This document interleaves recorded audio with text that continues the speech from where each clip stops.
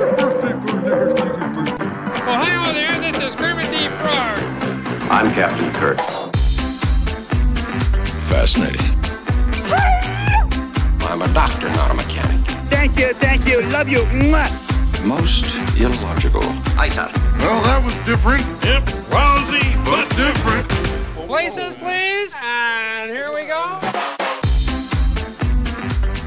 Welcome, ladies, gentlemen, pack lids, chickens, and things to episode 47 of the MuppeTrek podcast. I'm Steve. I love pack lids, and I'm Jarman, and we are here to compare, contrast, and confer about our two favorite franchises. And what are those, Steve? The Muppets and Star Trek. We have been doing and will continue to do one-to-one reviews of the Muppet Show and Star Trek, the original series. And tonight we're covering the Muppet Show with special guest Zero Mostel and Star Trek original series episode, The Immunity Syndrome.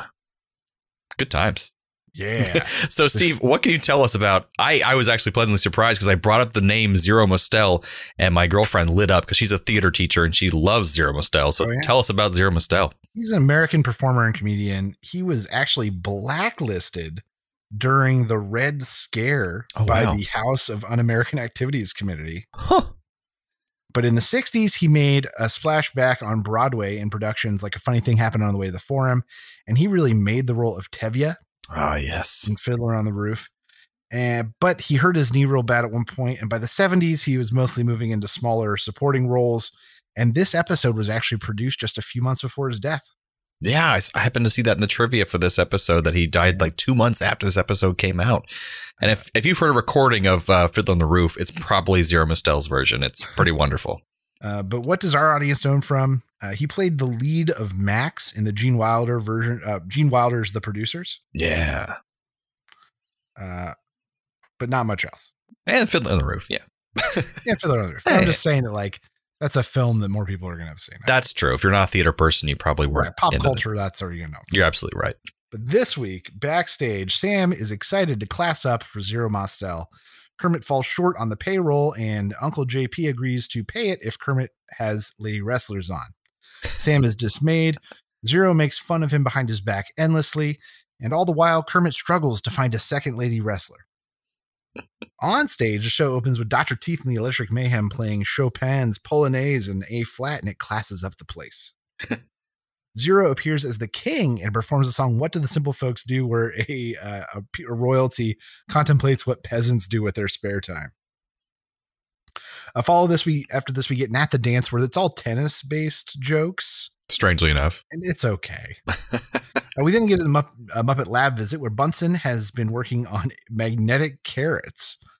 And the only issue is that they attract metal rabbits, and one breaks in and wrecks Beaker.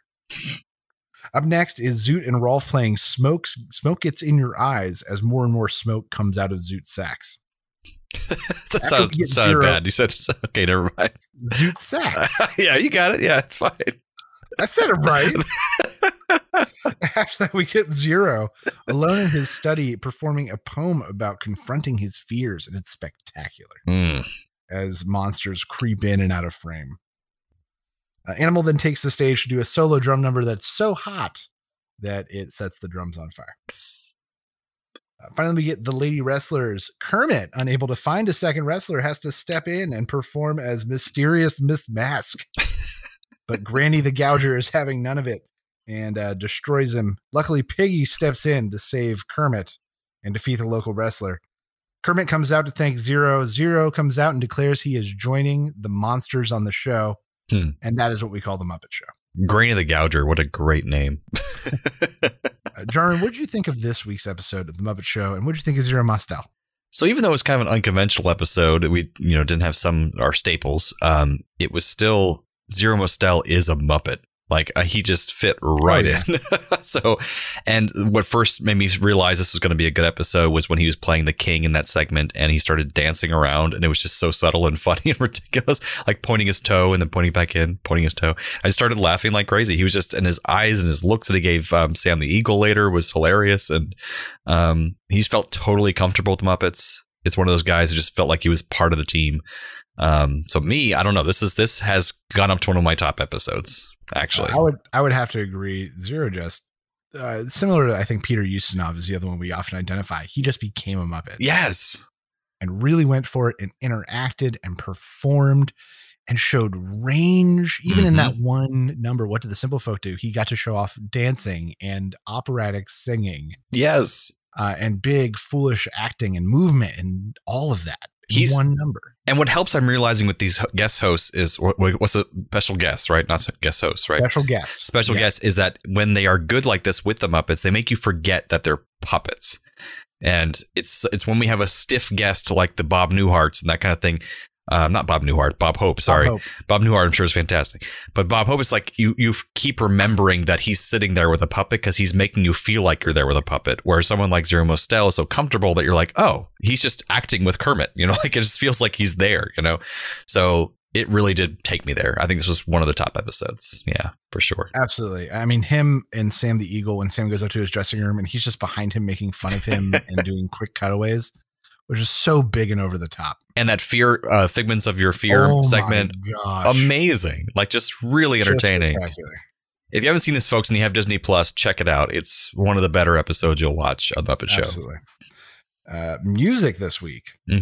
Polonaise in A flat, written by Chopin, who Animal screams multiple times. Chopin! He was a sickly child and suffered from tuberculosis a few times throughout his life. But there's been wide debate about his death. And in 2017, the Polish government finally agreed to let them exhume some of his remains. Wow. And they found that he had a condition that was swelling around his heart. Oh. He didn't die of tuberculosis after all. What Did the Simple Folk Do? From Lerner and Lowe's Camelot.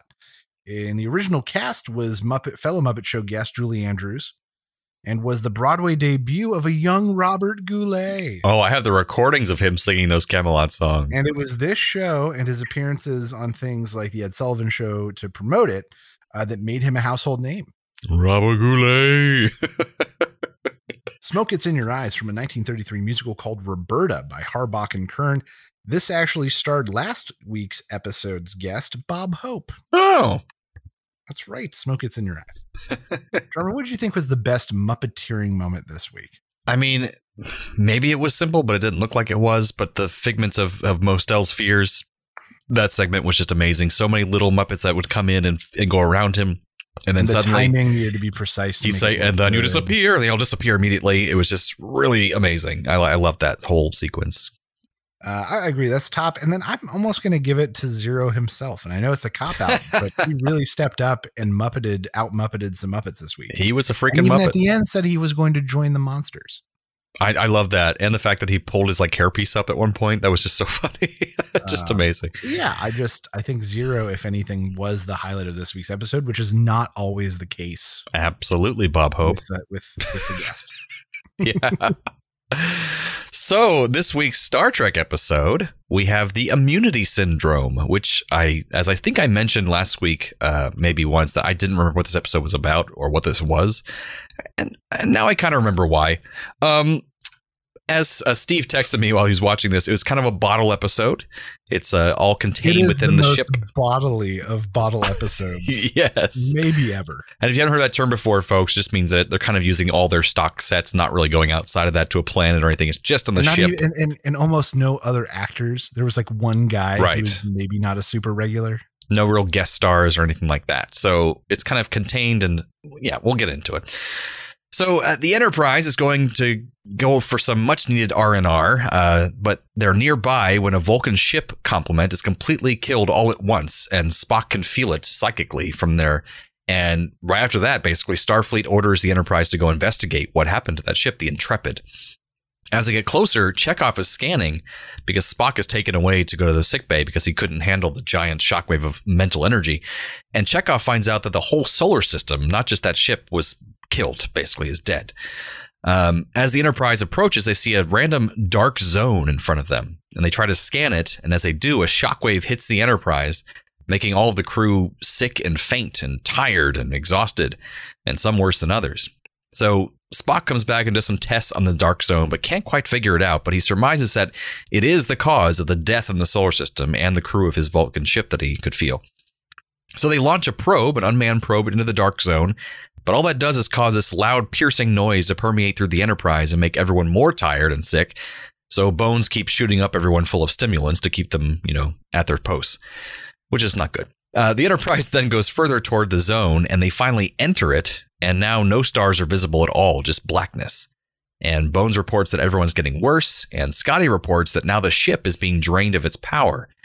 So Spock theorizes that they must have entered into some negative energy zone, and that it drains biological and mechanical processes. So they're kind of getting all their energy drained. And also everything seems to be backwards here as far as propulsion. With the ship, if they go forward or backward, it seems like to be opposite. So Kirk orders a massive burst of energy to go forward to try to shoot them back out of the field, but it doesn't work, and it brings the ship to a standstill completely because they're almost out of power. Finally, they see in front of them the cause of all this, which is a giant amoeba-looking thing, like a single-celled organism, and it's right in the middle of all the blackness. And they launch another probe into it, but it can't get enough data to help them figure out how to destroy it or get out of there. So they figure they need to send a manned probe in there, like a shuttlecraft, to get the appropriate data. So both Bones and Spock think they are the right man for the job, and they should be sent out there. But Kirk knows that it's probably a suicide mission, and he doesn't want to send either of his good friends out there. So after a lot of thinking, he decides to send Spock in because he can probably handle it a little better physically and emotionally, being a Vulcan. So Spock gets in the shuttlecraft, he heads towards the amoeba, he figures out the thing to do, the amoeba is about to reproduce. And if it does, it'll be enough combined power to destroy probably eventually the whole galaxy if it keeps reproducing. So they have to destroy it somehow. And Spock finds out a way to destroy it, but he loses contact with the Enterprise, so he can't tell them. And eventually, after talking with Bones, Kirk figures out the best way to destroy it for some reason is to act like an antibody for a virus. So he tells Scotty to enter the amoeba with the Enterprise and set off an antimatter bomb with a 7-minute delay. So they set off the bomb with a delay, and pretty miraculously, they don't really explain exactly how, they barely escape the blast. And along with Spock and his shuttlecraft, they're blown clear of the blast and back into regular space. The amoeba's destroyed. They save the day, and they get full power back somehow as well, and on towards their vacation. And that's the end of the episode. So that sounds right. So, Steve, what do you think of this episode, the bottle episode? So things I liked. Mm-hmm. Crazy single cell reveal was cool. Yeah, that's true. I found myself, and maybe I'm watching the remastered version on Netflix, but for whatever reason, this episode looked extra crisp. And extra clean, and I'm not sure why. There were a lot more close-ups in this episode than normal, like full frame face close-ups of McCoy and then cut back to Spock, like where you could really just see the wrinkles in their face. So I'm not sure what it was specifically, but for whatever reason, this episode just looked really nice. It did, actually. That's true. I like the dismay between Spock and McCoy, and I think in the end, it was kind of a cool nod to how Spock has maybe changed Kirk. Because Spock was the logical choice. Right. That's true. And he wouldn't want to send his best friend out there, but he is the logical choice. Things I disliked. When did Spock become a Jedi? What do you mean? Feeling the screams coming out from... Right. Like we've seen him read the mind of a wild animal before, and we've seen him make someone come into a room from close by. But for him to be like, no, Vulcans died somewhere. Like it would just seemed insane even for this. Well, I think they even addressed that. And they said, like, I thought you could only read someone's mind by touching them. And he's like, you know so little about Vulcan culture and that kind of thing. And to be fair, they go into that further in later Star Trek, showing that, you can even speak through the distance of space through Vulcan connections of mind. So it's just, you need to be very practiced. Like at this point, I can totally see how it seems like hooey, and that's totally fair. Totally fair. And then, as we said, it was just kind of slow and bodily, and you knew they couldn't go anywhere. Right. You knew they weren't going to beam down. Like that was not this episode. I remember I paused to get to the bathroom, and I was like, "Oh, it's probably almost over," and it was only halfway over. I'm like, "Oh Jesus! Oh my God! This is a slow episode." Some pacing issues, and there have been other episodes where there's been like an indirect enemy. That were good. This was not one of them. Because not even really an enemy at all, like really, until they found out what the hell it was. And they've done faceless enemies before. They've done that, and for whatever reason, this one just sucked worse than most of those. Yeah. It's kind of a filler episode, it feels like. Yeah. So you got some factoids for us? I do, and so it's pretty much towards the bottom of our barrel then for our Star Trek so far. Zero Mostel towards the top, this one towards the bottom. Just a couple factoids. Even the IMDb factoid section and Memory Alpha was pretty dry for this one. This is the last time the interior of a shuttlecraft is shown in the series, which is actually pretty surprising to me because we have a lot more episodes left. This is the first episode ending with a Paramount Television logo instead of the Desilu logo after Desilu was sold to Paramount Pictures. So I thought that was kind of interesting historical factoid. The final bit of Kirk looking at a crewwoman and repeating his line about hoping to get some rest on some lovely planet was not in the script. It was added by William Shatner and the director Joseph Pevney during filming. So for sexism reasons. Yes, for the pervy reasons at the end for him to stare at the lady and be like, I'm going to get with my crewman who's I employ. That's fucked up. So that was a thing. So do we have any Trek connections, Muppet connections this time around? Oh, boy. Doing. Kind of. Zero became famous for the role of Tevye, Fiddler on the Roof. Mm-hmm. And in the Family Guy episode, When You Wish Upon a Weinstein, William Shatner is depicted playing Tevye. Leonard Nimoy also once did a 8-week tour as Tevye in 1971. Wow, I would love to have seen that. Zero starred in the 1969 movie The Great Bank Heist. In this movie was also John Fielder, who was in one of our recent Star Trek episodes, Wolf in the Fold, but who most of our audience better knows is the voice of Piglet. Oh, yeah, that guy. He was in The Great Bank Heist with Zero Mostel. Nice.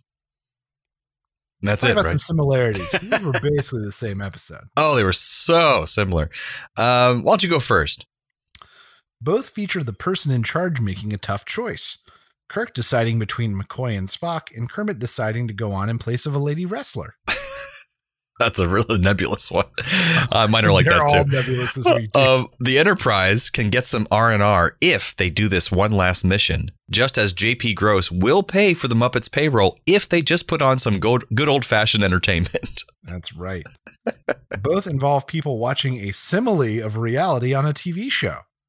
TV screen. Statler and Waldorf seemingly watching themselves on television, and McCoy shows Kirk an amoeba on a screen to demonstrate the creature outside. Wow. Oh, God, it's done. Zero, Mostel, has fears personified with the Muppets and his little figments of fear. But really, they should have feared him all along, as he reveals in the end, because he's a figment of their fears and imagination. Just as the Enterprise feared the amoeba, but the amoeba should have feared them all along. Okay. Yeah. Both involve an unusual form of life, the 11,000-mile-long single-celled organism and the steel rabbit. That's very true. Oh, God, what's that sound? Transporter malfunction. All right, so here's the part of the show where we transport one character from one episode to the other episode and vice versa. What you got for us this week, Steve? Trek to Muppets this week. I've got the creature coming over to replace the lady wrestler. Oh, God. Slowly smothering and draining life out of Kermit and then destroying the universe. That's kind of terrifying. All right, Trek to Muppets for me. The Spock will transfer over to be Zero Mostel in the Figment of Fears segment, and he'll just very logically explain why fear is irrational and illogical. Okay, look, I like that. Yeah. I've got Zero coming over also to replace Spock. And it wouldn't make any damn sense, but it would still make me giggle. And I had Zero Mostel coming over to play the amoeba. He just sucks up their energy by making funny faces at them. Yes, doing dances. Exactly. And I guess that brings us to the end of episode 47 of the MuppeTrek podcast. Join us next time for the Muppet Show with special guest Petula Clark. And original series episode, A Private Little War. That's right. Next episode is the season 2 finale. It's of the Muppet Show. Yeah, Muppet Show, not Star Trek, but we'll figure that out when we get there. Star Trek runs longer. So we're going to talk about some bests and worst. It's going to be a real good time. It'll be fun, guys. Check it out. So from the lovers, the dreamers, and us. Live long and prosper, everyone. Thanks for listening to the MuppeTrek podcast. Be sure to follow us on social media on Facebook and Twitter. Subscribe to us on Apple Podcasts, YouTube, Spotify, or your favorite podcast platform. This podcast has been brought to you by A Play on Nerds.